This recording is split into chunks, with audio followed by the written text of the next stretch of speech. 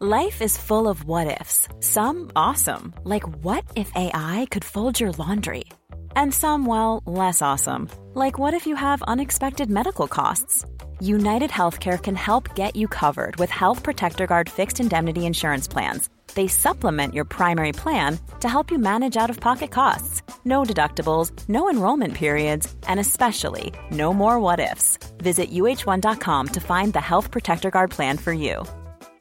Ready to pop the question? The jewelers at BlueNile.com have got sparkle down to a science with beautiful lab-grown diamonds worthy of your most brilliant moments. Their lab-grown diamonds are independently graded and guaranteed identical to natural diamonds, and they're ready to ship to your door. Go to BlueNile.com and use promo code LISTEN to get $50 off your purchase of $500 or more. That's code LISTEN at BlueNile.com for $50 off. BlueNile.com, code LISTEN. There's never been a faster or easier way to start your weight loss journey than with PlushCare. PlushCare accepts most insurance plans and gives you online access to board-certified physicians who can prescribe FDA-approved weight loss medications like Wegovy and Zepbound for those who qualify. Take charge of your health and speak with a board-certified physician about a weight loss plan that's right for you. Get started today at plushcare.com/weight loss. That's plushcare.com/weight loss. plushcare.com/weight loss.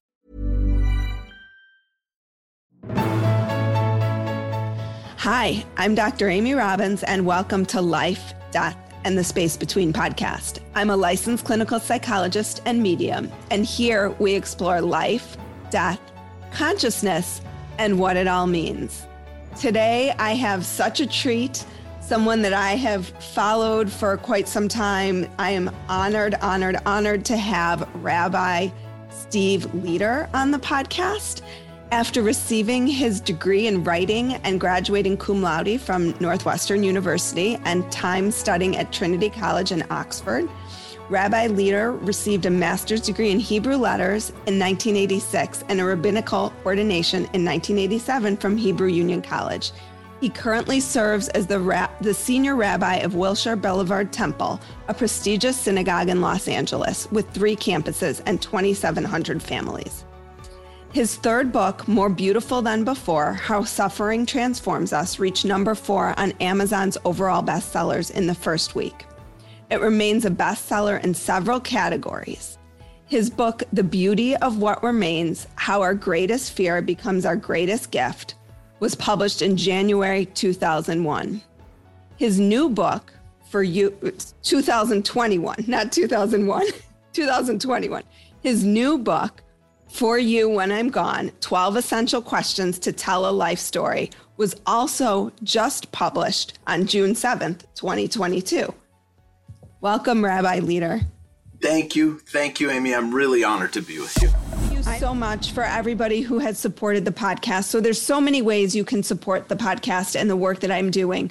One, you can spread the word about the podcast. So share the podcast with someone you know, repost my anything on social media. If you are a therapist listening to the podcast and you have a client who you think would benefit, share it with them. This podcast has grown completely organically. It is all because of you all sharing the podcast. And we are coming up on 1 million downloads, which is amazing. Other ways that you can support the podcast is through Patreon. So if you would like to become a patron, you can go to Patreon, put in Dr. Amy Robbins. You can find different tiers to support the podcast at the $5, $10, or $20 level or any other denomination. And my $20 supporters do get once quarterly Zoom calls with me. They've been fabulous. If you benefit from the podcast, if your life has shifted or changed as a result of the podcast, please help me continue to help you have on these great guests. Also, follow me on Instagram, Dr. Amy Robbins. I love hearing from my listeners, trying to do my best to be quick to respond. And lastly, rate, review, and subscribe. I also love reading the reviews, so you can rate the podcast, but you can also review the podcast. Thank you all for all of your support, for all of your love, for all of your helping to collectively raise the consciousness of this planet. I am so incredibly grateful. I am honored to be with you as well. So 2 books in 2 years. Less than 2 years. Yeah, less than 2 years, a little bit less than 2 years. None of the benefits of the pandemic are worth the loss of 1 million lives and all the people those deaths affected. However, it was not worth less to those of us who could work from home and spend less time on the freeway and running around and more time writing and thinking and reading. So I don't think under any other circumstance I could have written or published 2 books within the less than 2 years.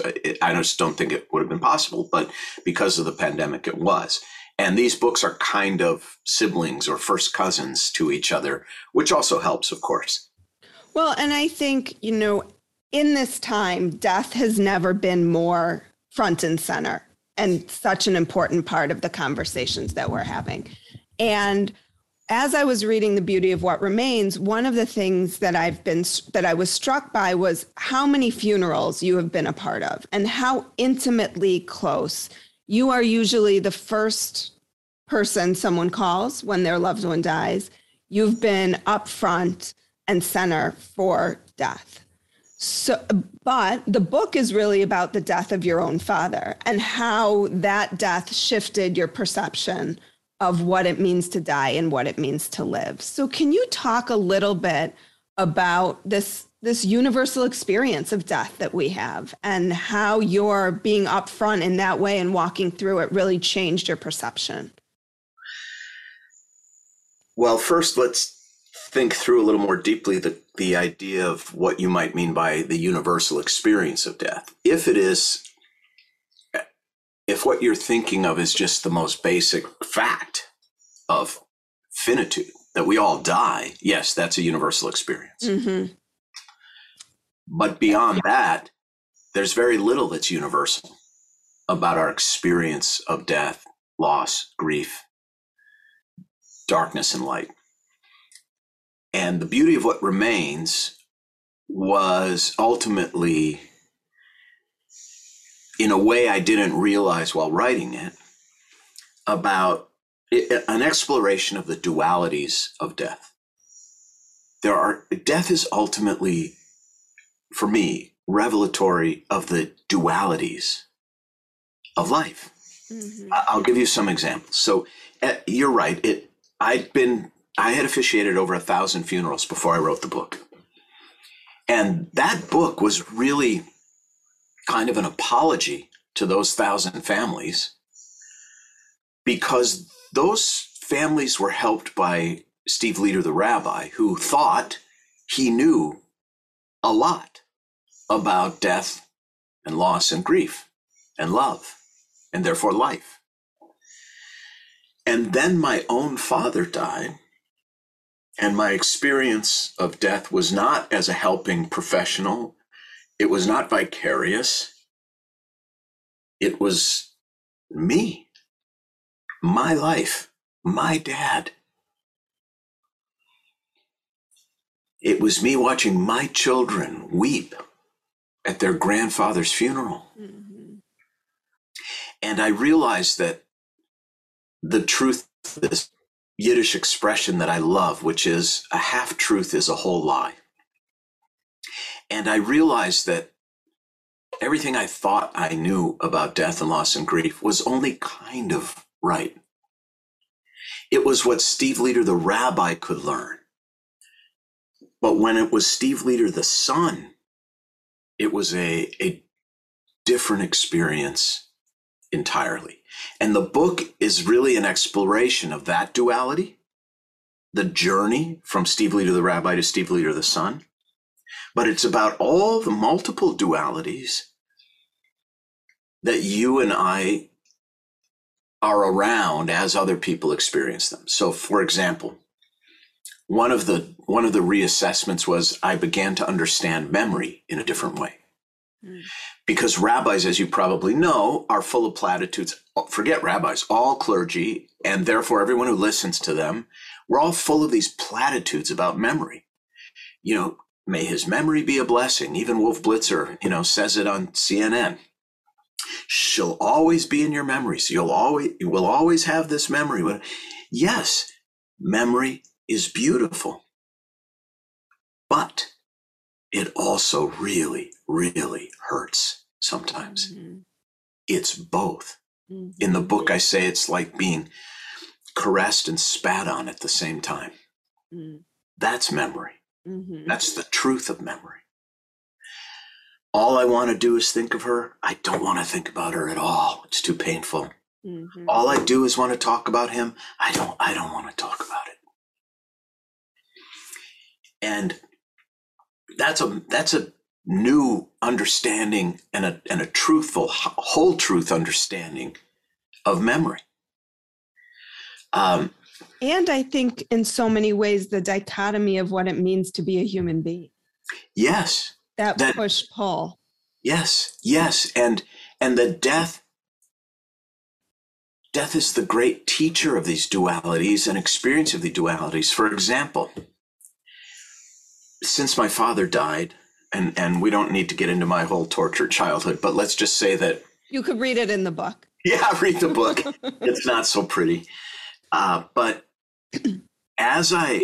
since the experience of my father's death, and I think probably growing older, I'm 62 years old, things mean so much less to me now, and things mean so much more to me now. It's both. It's both. Things that mattered so much to me 20 years ago matter little or not at all to me now. Like what? Well, an offense, for example. If someone offended me 20 years ago or tried to somehow outmaneuver me, supplant me, challenge me, I was fierce in retaliation. Now, I don't care. I rise above it. No one died. Get over myself. And you attribute that to your experience facing death versus just as you've gotten older, the way you see the world is different. Another duality. Impossible to reconcile and answer that question. I don't know. I only know it's different. My attitude toward money. Money matters much less to me now and much more to me now. And you talk about that in For You When I'm Gone, about like what you can take with you and what you can't. Yeah. I'm Sandra, and I'm just the professional your small business was looking for. But you didn't hire me because you didn't use LinkedIn Jobs. LinkedIn has professionals you can't find anywhere else, including those who aren't actively looking for a new job, but might be open to the perfect role, like me. In a given month, over 70% of LinkedIn users don't visit other leading job sites. So if you're not looking on LinkedIn, you'll miss out on great candidates like Sandra. Start hiring professionals like a professional. Post your free job on linkedin.com/people today. Burrow's furniture is built for the way you live. From ensuring easy assembly and disassembly to honoring highly requested new colors for their award-winning seating, they always have their customers in mind. Their modular seating is made out of durable materials to last and grow with you. And with Burrow, you always get fast, free shipping. Get up to 60% off during Burrow's Memorial Day sale at burrow.com/ACAST. That's burrow.com/ACAST. burrow.com/ACAST. Which is nothing. Right. Exactly. And the whole point of For You When I'm Gone, let's think about this for a minute. A duality or a dichotomy definitionally cannot be resolved. However, for me, recognizing the dichotomous tension between death and life, memory, the beauty of what remains that's revealed by the taking away, right?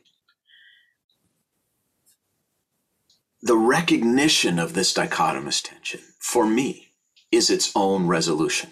That irreconcilable difference, once recognized for me and made peace with, is a resolution, is a reconciliation. Well, it's the acceptance of. That's right. Right. That's what I was going to say, because I think in reading the book, in reading The Beauty of What Remains, I think that's when you talk about going to see a woman who's dying and wants to choose. She wants permission in California Yes, that chapter caused quite a stir in the Jewish world, I must say.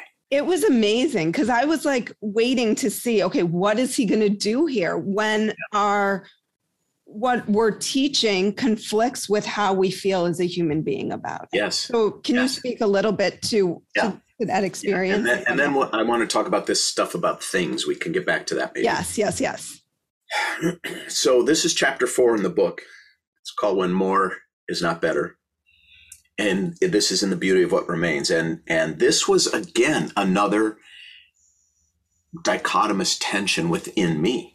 Am I Steve Leder, the rabbi, or Steve Leder, the human being? Mm-hmm. So what happened was I changed the names, but in the book, I called her Tara. This is a woman I'd known, for 35 years, taking care of her family, her kids, her ex-husband, the whole package. And she had ALS, and it was getting worse and worse and worse.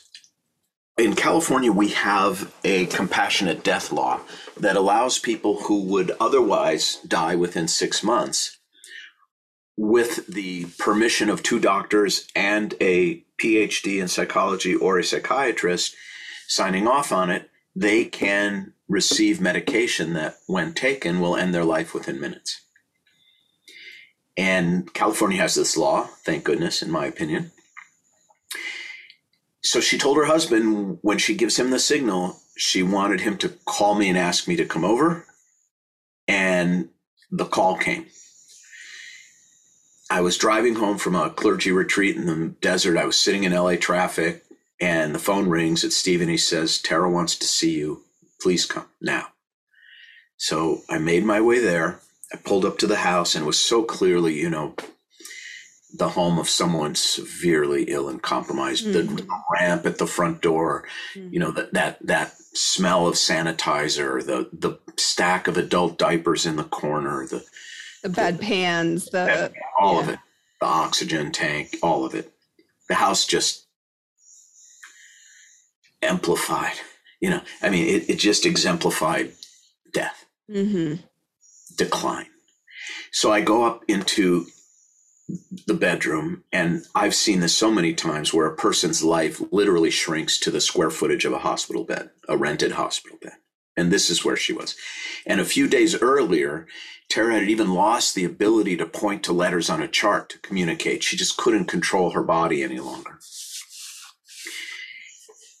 And she could no longer speak. She could only mumble, and it was unintelligible.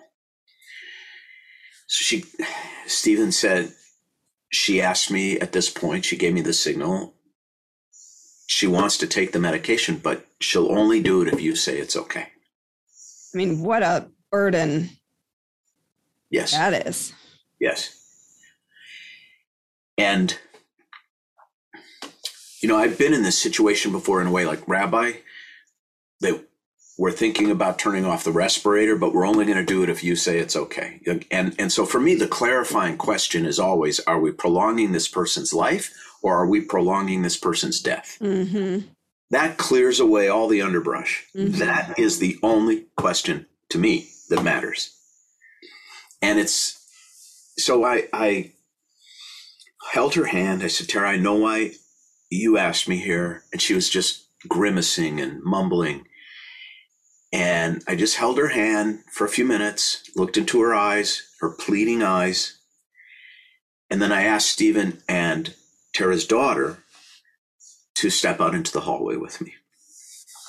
And here's what I said to them. I said, look, if Tara asked me here as a rabbi, then the answer is no. She cannot take the medication because in Judaism, there is no relative value to human life. Period. Whether you have 10 minutes or 10 decades left to live, your lives are of equal value. Whether you have Down syndrome or you're a Nobel Prize winner, your lives are of equal value. There is no relative value to life in Judaism. And we are not allowed to do anything to hasten death. Active euthanasia is completely forbidden. Passive euthanasia is allowed. You can, for example, stop doing things. You cannot increase the morphine to end a person's life. You can have an appropriate level of morphine to control a person's pain, because increasing the morphine would be hastening death. That's active, intentional euthanasia.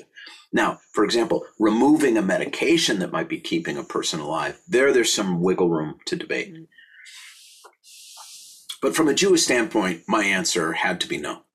And I said this to them.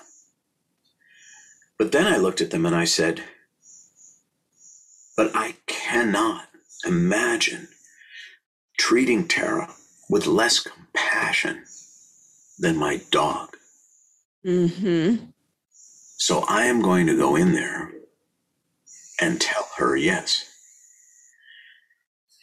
So the three of us held hands. We walked up to her bedside and I said, Tara, it's okay.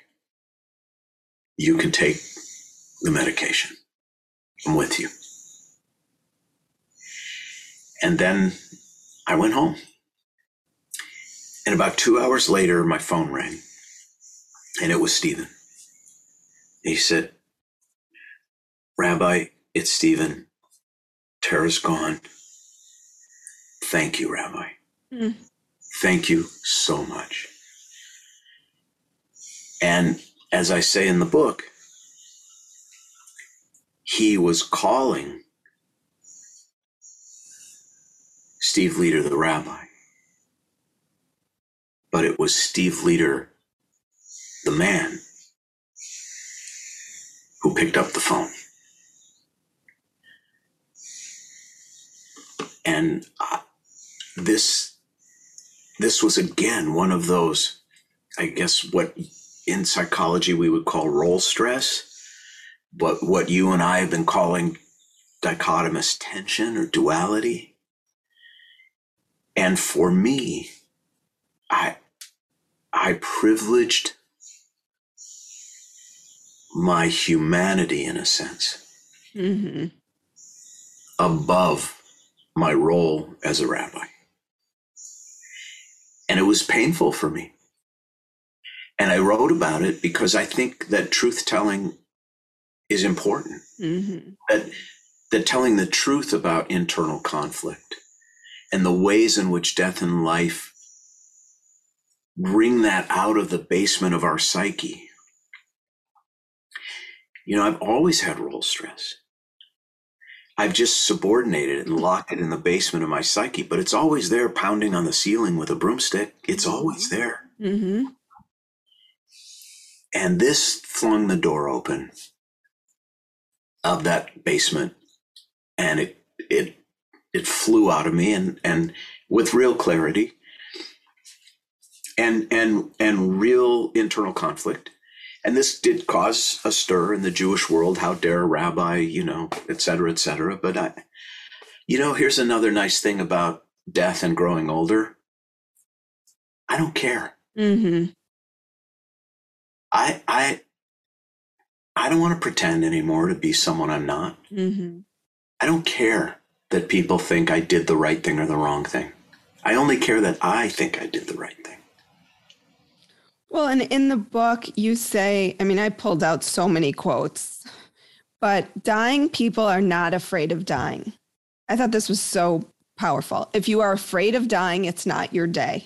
Yeah. Anxiety is for the living. So if you are worried and anxious about dying, you're not dying, which means you have time to let death teach you about living and loving your life. Yes. I have sat next to the bedside of hundreds of dying people. By dying, I mean actively dying. Right. Hours or a couple of days. What the rabbis in the Talmud would call a goses, a person who's likely to die within 3 days. They were very finely attuned 2,000 years ago to the rhythms of life and death. And I ask, Amy, are you afraid?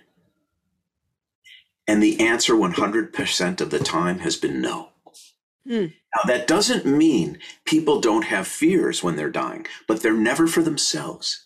They're for other people. Are the kids going to be okay? Is my husband going to be okay?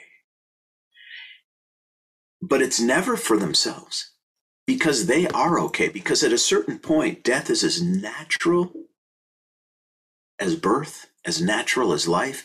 The closest thing I can compare it to, having, again, only seen it, only witnessed it, and obviously vicariously,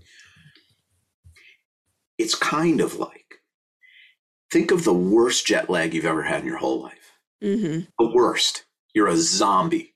All you want to do is get into that hotel room and pull the blankets up over your head and go to sleep.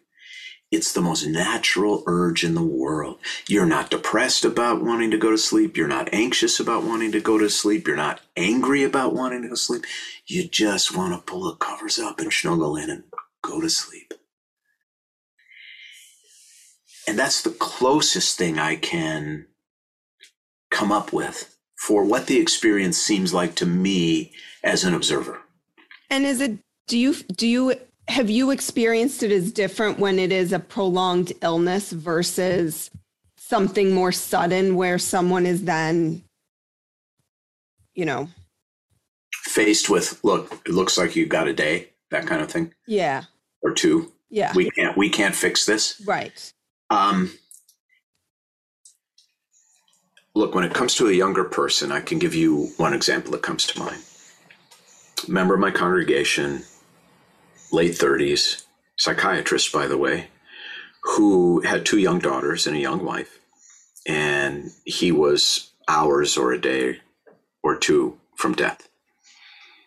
Went to his home and he handed me a letter that he had written for his daughter at her bat mitzvah if he couldn't be there. And he handed it to me and asked me to read it for her. And we hugged, talked a little, joked a little, said goodbye. And he was completely prepared. Death, disease, and decline at any age, they have their own rhythm and they have their own power. And they carry everyone along to the point of acceptance. Not joyous acceptance, but at least a sense of inevitability, necessity. This body is finished. Mm-hmm. This body cannot go on. It's okay. Mm-hmm. So death, again, is the great teacher. In fact, I think it's the only teacher. Kafka said the meaning of life is that it ends. Mm-hmm. That is so profound. And it is equally true that every brush with death is really a brush with life, our lives. Hi, everybody. I have a new offering that a few of you have taken advantage of so far, and it is a spiritual consultation. So many of you had reached out to me with questions or wanting to know how to open up more, wanting to know, what you should do in this area of your life or that area of your life, that I thought I would just try to offer a new way to connect with me. So these are spiritual consultations. They can be 30 minutes, an hour and a half. And in that time, we talk about kind of what questions you have, whether it's about opening up more spiritually, whether it's about something in your life. And we really kind of come to an understanding and a conclusion about what the next steps you need to take to achieve that are. Again, this is new to me. I've done a few of them. They are phenomenal. I am so enjoying them. It is not a therapy session. Be clear, it is not a therapy session. It is not a medium reading. It is somewhere in between. So it is using, we incorporate meditation and intuition and manifestation and intention and all of this in a very brief period of time, but it has been extremely powerful.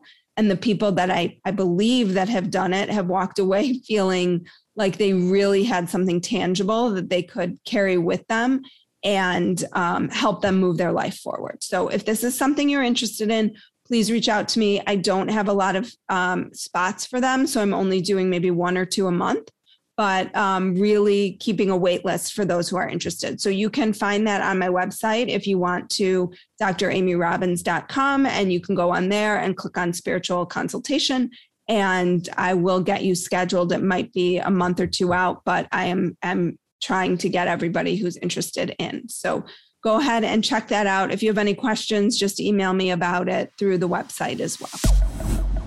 Getting back to your question of several minutes ago about things and materialism and why I wrote this new book, the last word that most people hear from their loved one who has died, the final word, the final articulation of meaning, is a mostly boilerplate, legalese, last will written by someone who barely knew them,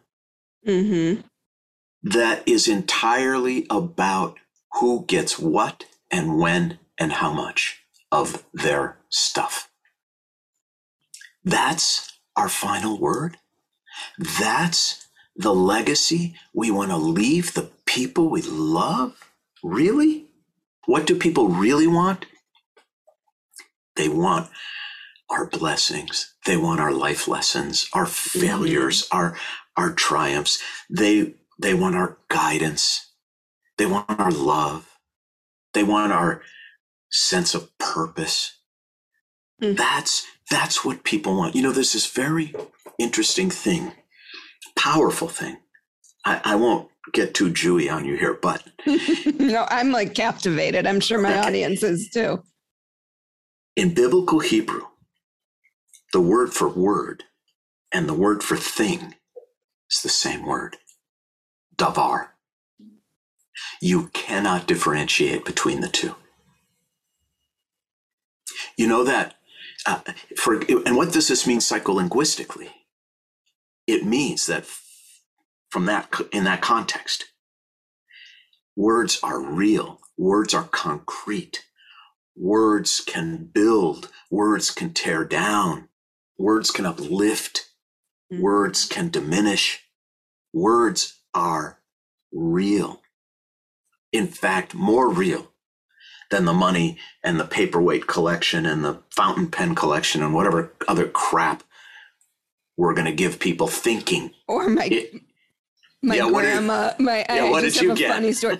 So I had the most incredible grandparents. All four of my grandparents lived into their 90s. So I had the joy of having grandparents till my last grandparent passed. God, what was it? Maybe 5 or 6 years ago at this point. They got to see my children. My grandfather was a pediatrician, very, very well respected in the community. I mean, he was old school. He used to go with his medical bag to different houses. The OG pediatrician. Exactly. And they were so wise, both of them, and imparted so much wisdom. And we videoed them before they passed, years before they passed. So we had it. But I remember going and taking my grandma's brooch. She had this beautiful brooch. And I thought, oh, this is so pretty, but I'm never going to wear a brooch. I'm going to take it to the jeweler and see if they can make it into something I'll wear. And I got to the jeweler, and the jeweler said, this is fake. And it's going to cost you way more to make some fake thing out of this. Just keep it. And so it's sitting in a Ziploc bag in my closet. And you know the phrase abracadabra that magicians use to, that's an Aramaic phrase that comes from the Talmud, avra kedavra, which means I create as I speak. And God said, let there be light, and there was light.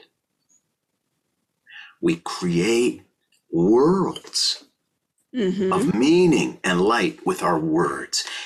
And yet, we choose instead to leave our loved ones with this dry document that's entirely about stuff. And I wrote this book because I have seen so many times how little this stuff really matters in terms of sustaining the love we have for people who have died. And how hard it is for people to ask these questions because and answer them. Right.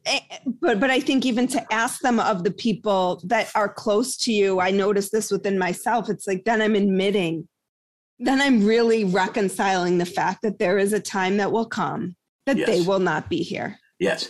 But here's the crazy thing about this book, which I hoped for, but, you know, as an author, you hope for things, but you don't expect them.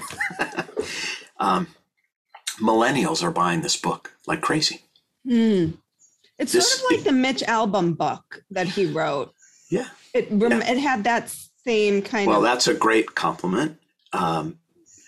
Because ultimately... Tuesdays with Maury. That was... Yeah, this book does two things. Yes, it will help you tell your life story in a truthful, beautiful way for your loved ones when you are gone.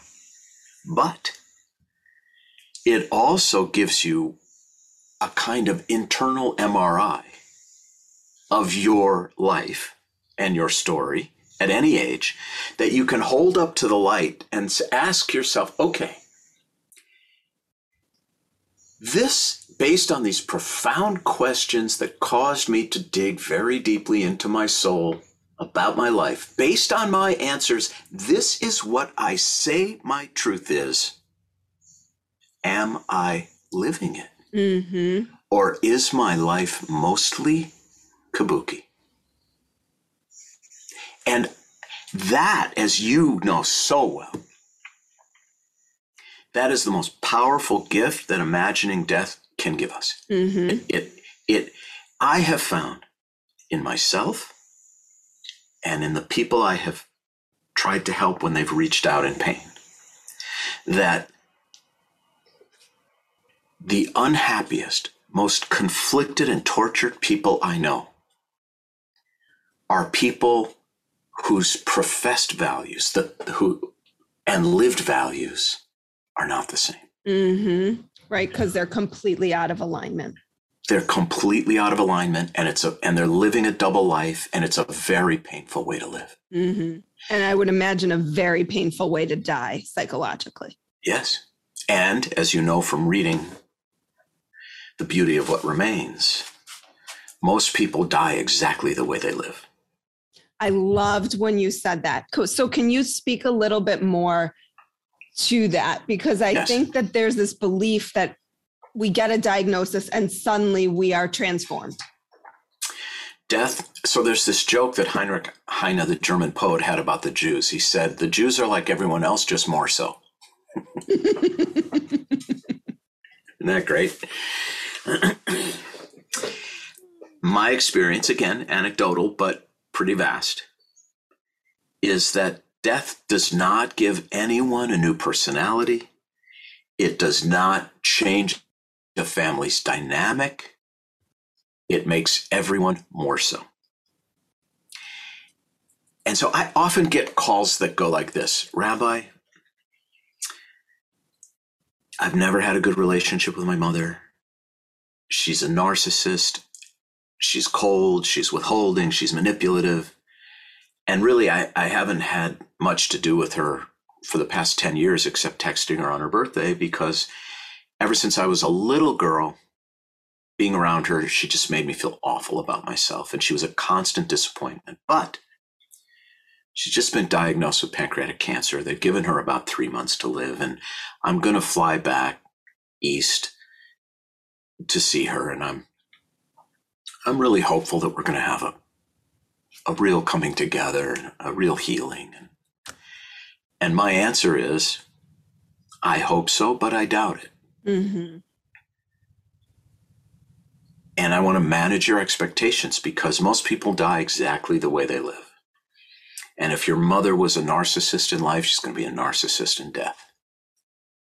And if she refused to answer questions honestly to you when living, she's going to be the same way when dying.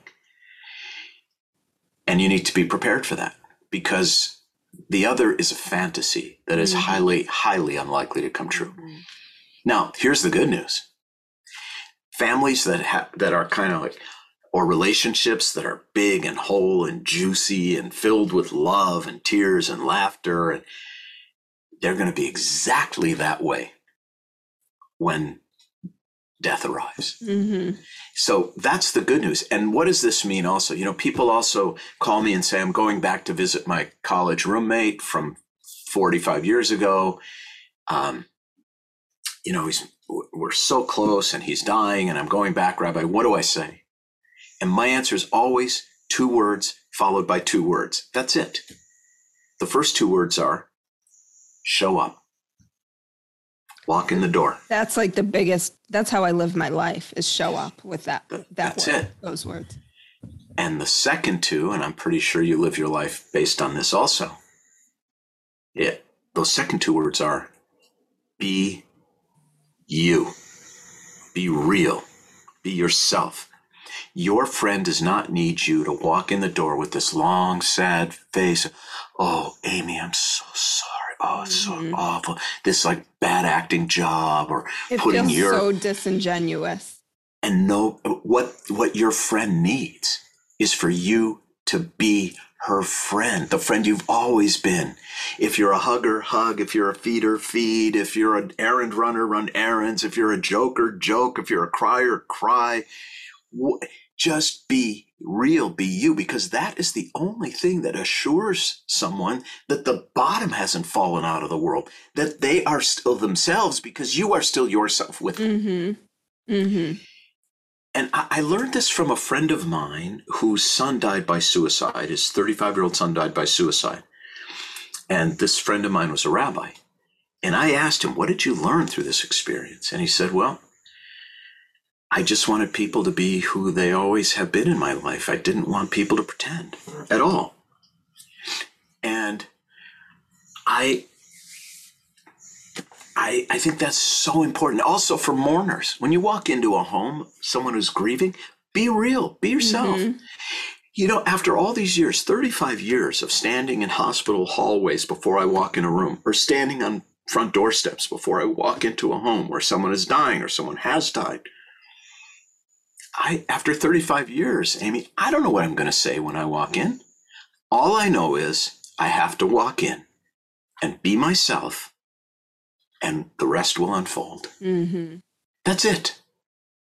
Well, as you were talking, I just have so many things come to mind as you were talking. I said, I had 4 grandparents that died closely together, so I had young children at the time. And there was a point where one of my kids said, are we going to have another party like that soon? Their experience of the Shiva. Yeah, because that was your family. Because that's your family. And that's beautiful. Exactly. And it was, it was beautiful that this was their association with death. Go ahead. Because that's their association in life of their family. Now, imagine if the kids were thinking, oh, do we ever have to be with our cousins again? They're awful. Do we really have to be with Aunt whoever again? Oh. So lucky you. Oh, yes. There's no question about that. And what a beautiful kind of proof that if you want to sort of be successful in death, be successful in life. Mm-hmm.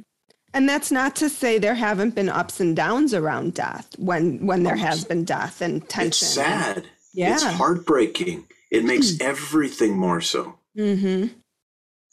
The small pain becomes a more intense pain. Yes. And ultimately, this is why, again, I called that book The Beauty of What Remains. It's ultimately life-affirming. We often learn, as you know, from our parents, what to do, how to parent, how to be a spouse. And we often learn from them by negative example, what not to do, what never to do as a parent, as a spouse. That woman of that narcissistic mother, withholding mother, can, and in this case has become a humble, warm, generous mother and wife. Because of the negative example. Mm-hmm. There's this concept that I love in theology called via negationis in Latin, which means by way of the negative.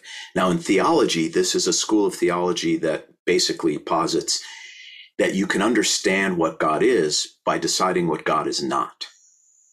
By taking away via negationis, by way of the negative. The way I like to think of this is like a marble statue. That beautiful marble statue began as just a block of marble. That beauty was always within it, but it was only revealed by a skilled artist removing chip by chip by chip everything within that block that was not beautiful, so that what remains is beautiful. And I see death in a sense, not for the dying necessarily, but for those of us who grieve and mourn.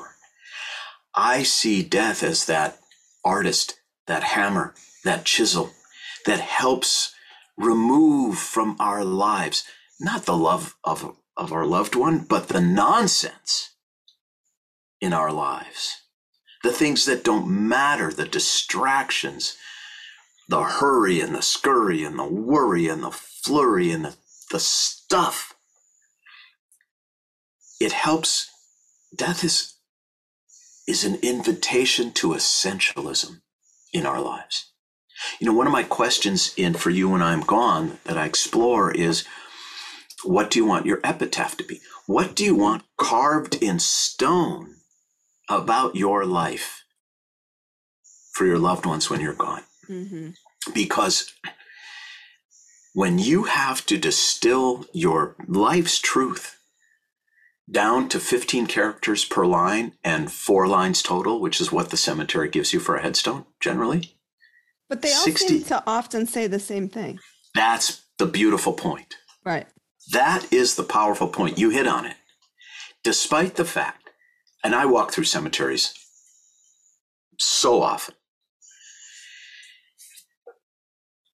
and despite the fact that we're all unique and we lead unique lives, they're almost complete uniformity of inscriptions, epitaphs on headstones. They almost all say the same thing. And what is that? Loving wife, mother, grandmother, sister, daughter, Mine's friend. Mine's going to say she really did give a shit. But you know what? It's not. No, it's not. What if I tell them that's what I wanted to say? You're not going to tell them that. I know you're not. Because that's not really how you want to leave your love. You don't want those to be your final words to your loved one. You might say, she really cared. Right. But you're not going to make a joke. You're not going to summarize. You're not going to make the distillate of your life a joke. I know you're not. So what does this mean, this commonality? Well, let's do this via negationis. What has it stripped away? Where you went to college isn't there, your resume's not there, your net worth isn't there, your zip code's not there, your grandchild's GPA isn't there, your paperweight collection isn't there. Where they went to school isn't there, your kids, your grandkids. Right? None of it. None of it. And here again, this question of what do you want your epitaph to be is so instructive for your life, because then you get to ask yourself, okay, Steve, you say you want your epitaph to be loving husband, father, grandfather, brother, friend. Are you living that way? Mm-hmm. Have you picked up the phone and called your sister who's getting divorced in the past month? What's wrong with me? Are we living? Are we aligned with what we say we want to bequeath to our loved ones when we're gone? So this exercise in essentialism, this exercise in the stripping away to see clearly the beauty we're trying to achieve in our lives is a very powerful experience. Can we talk about happiness? Yeah, of course. Because I like how you talk about it in the book. Because I think we have become a very happiness-driven culture, and we are constantly seeking this what seems like external happiness. Mm-hmm. And as you described it, it reminded me so much of my children's bar and bat mitzvahs, if people have heard me talk about that on the show, because and I'm sure they have. and I think I've talked about it because it's literally a moment. Yes. I could cry even recounting it. Yes. When I stand up, we've done Havdalah services for both kids, and as the cantor closes the service and she sings, and I have never felt closer to God in my life. It's transcendent. And in that moment. Yes. After watching. Yes. After watching my children. Yes. Just blossom. Yes. And then to have the party after, which I would imagine where you are, there's some pretty big parties that are thrown.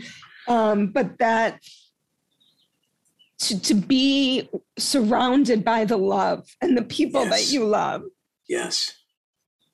And the moments leading up to it are often not super happy.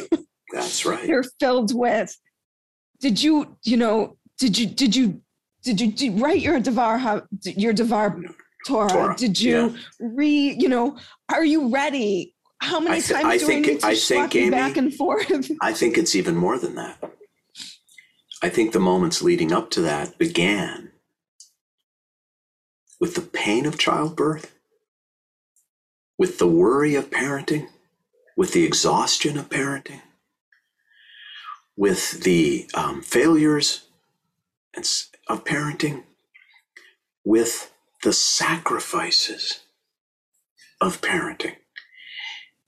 What the book reveals is, despite what people think about transcendent joy or happiness, which is that it is a lucky thing or a transitory thing like ice cream or winning the lottery, those really are not the happiest, most joyful moments in our lives. As I put it in the book, happiness and joy are the fruits of a slow-growing tree. Mm-hmm. Now, let's talk about biblical Hebrew again for a moment.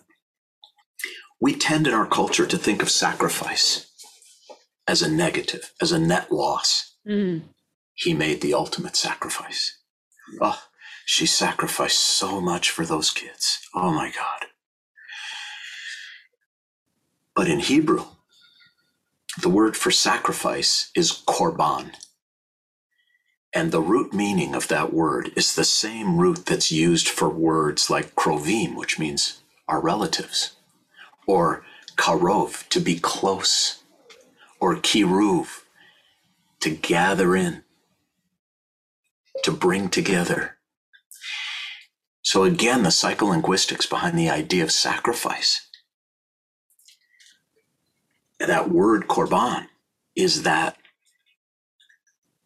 sacrifice is a way of drawing nearer to God and nearer to each other.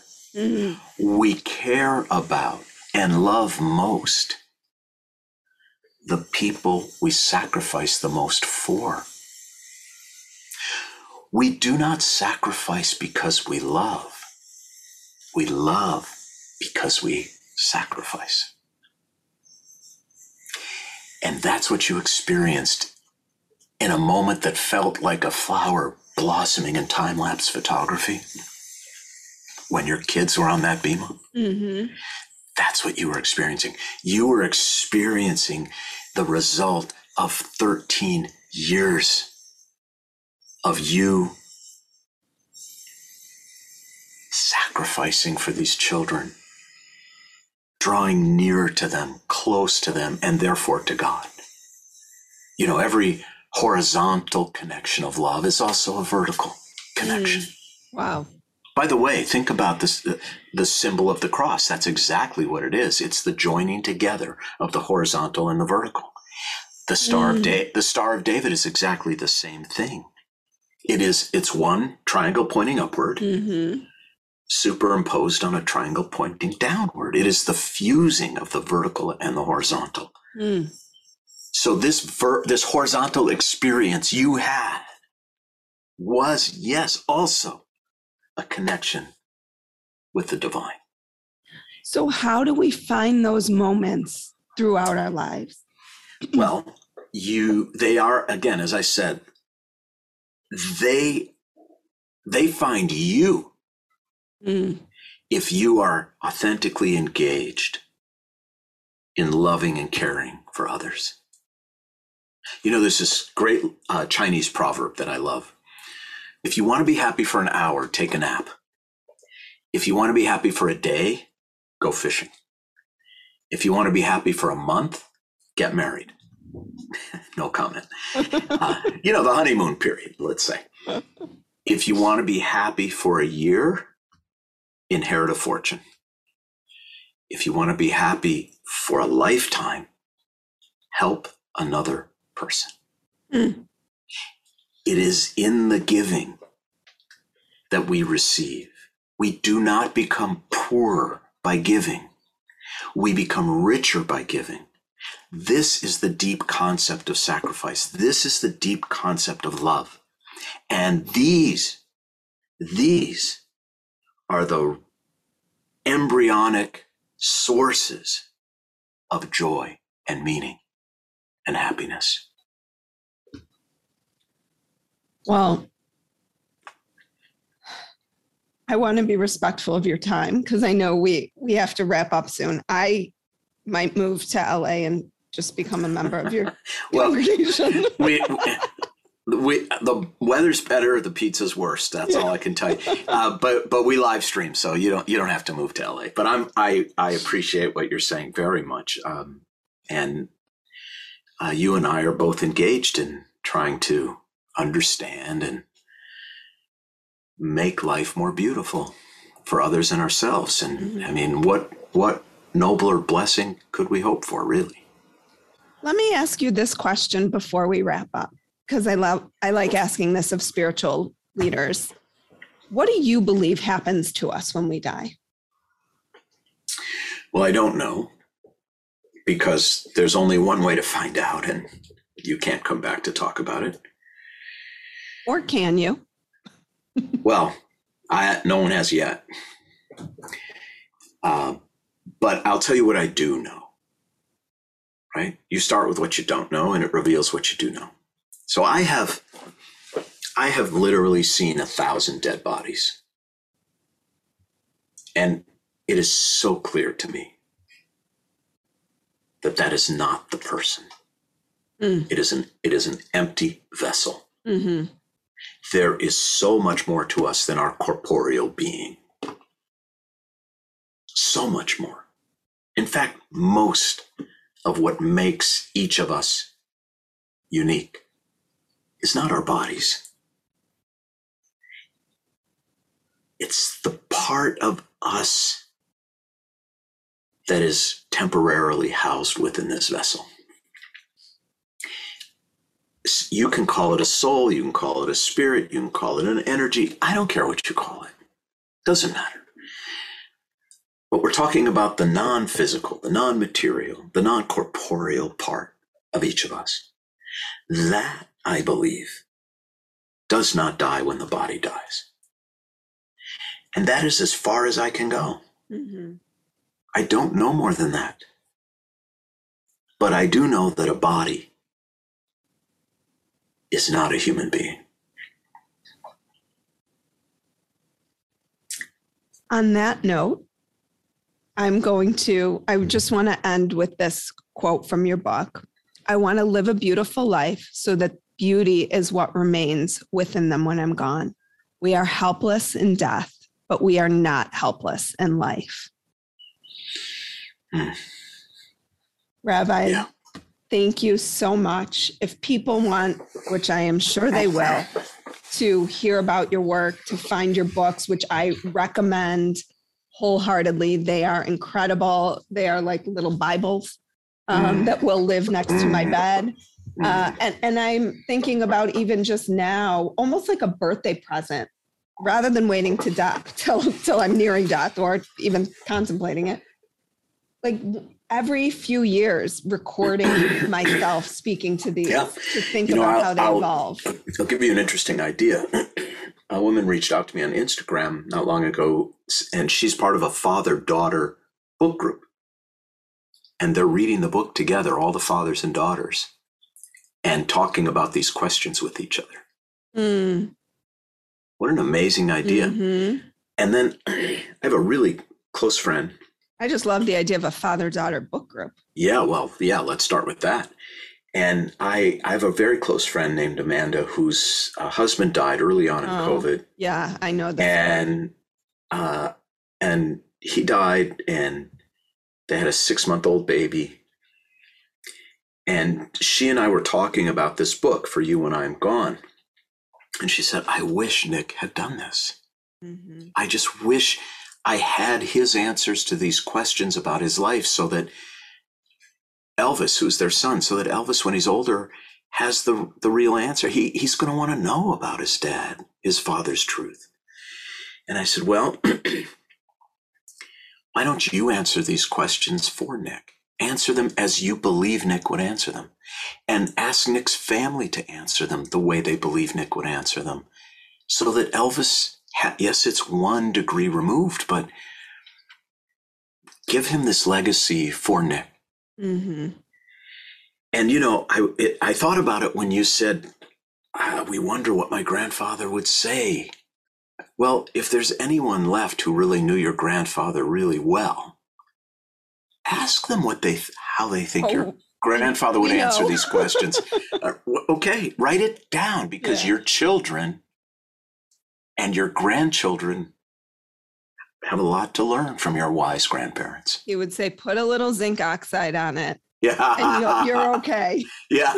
Whatever it was. By the way, my wife's dad died at 98, and he was a physician, and she was the kid who her parents, and her mother's a nurse, her parents never thought anything was a serious illness. She could have had a dangling limb. Yep. And her father said, it's okay. Right. A little pressure on it. Yeah, exactly. That's sort of how we were. A little zinc oxide and some antibacterial soap will do. Yeah, yeah. And mostly they were right. Right. Don't overreact. Mm-hmm. So people can find me on Instagram at Steve_leader. They can find me at steveleader.com. They can always go to the Wilshire Boulevard Temple website. And all the books are on Amazon. And my very first book, which was written 25 years ago, was just reissued in hardcover. And the book, More Beautiful Than Before, How Suffering Transforms Us, that you mentioned, which was my third book, just came out in paperback.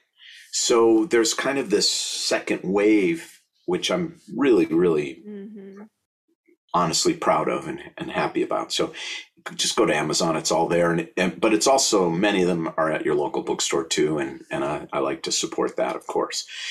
And feel free to reach out. I really do answer my own messages on Instagram. I spend like an hour every day because I think otherwise it's fake. Mm-hmm. It's just more kabuki. And as we said earlier, we're kind of done with that. Mm-hmm. We're done pretending. Well, thank you. You're very welcome. This was an amazing conversation. I'm grateful for your time today, for your wisdom, for your sermons that I've watched before, and for you really addressing, I think, the most important issue that we face. Well, thank you. It's been an honor. I really mean that. We have a beautiful connection, and I hope we get to talk again in the future, and I hope our paths cross. I really do. I do too. Thank you. Bye-bye. Like what you heard today and want to hear more? Wondering what comes next and what it all means? Head over to Apple Podcast, Spotify, Stitcher, Google Play, or anywhere you get your podcasts and hit subscribe. Also, if you could take a minute to rate and review my podcast, I would really appreciate it. Stay tuned as we continue to explore life, death, and the space between.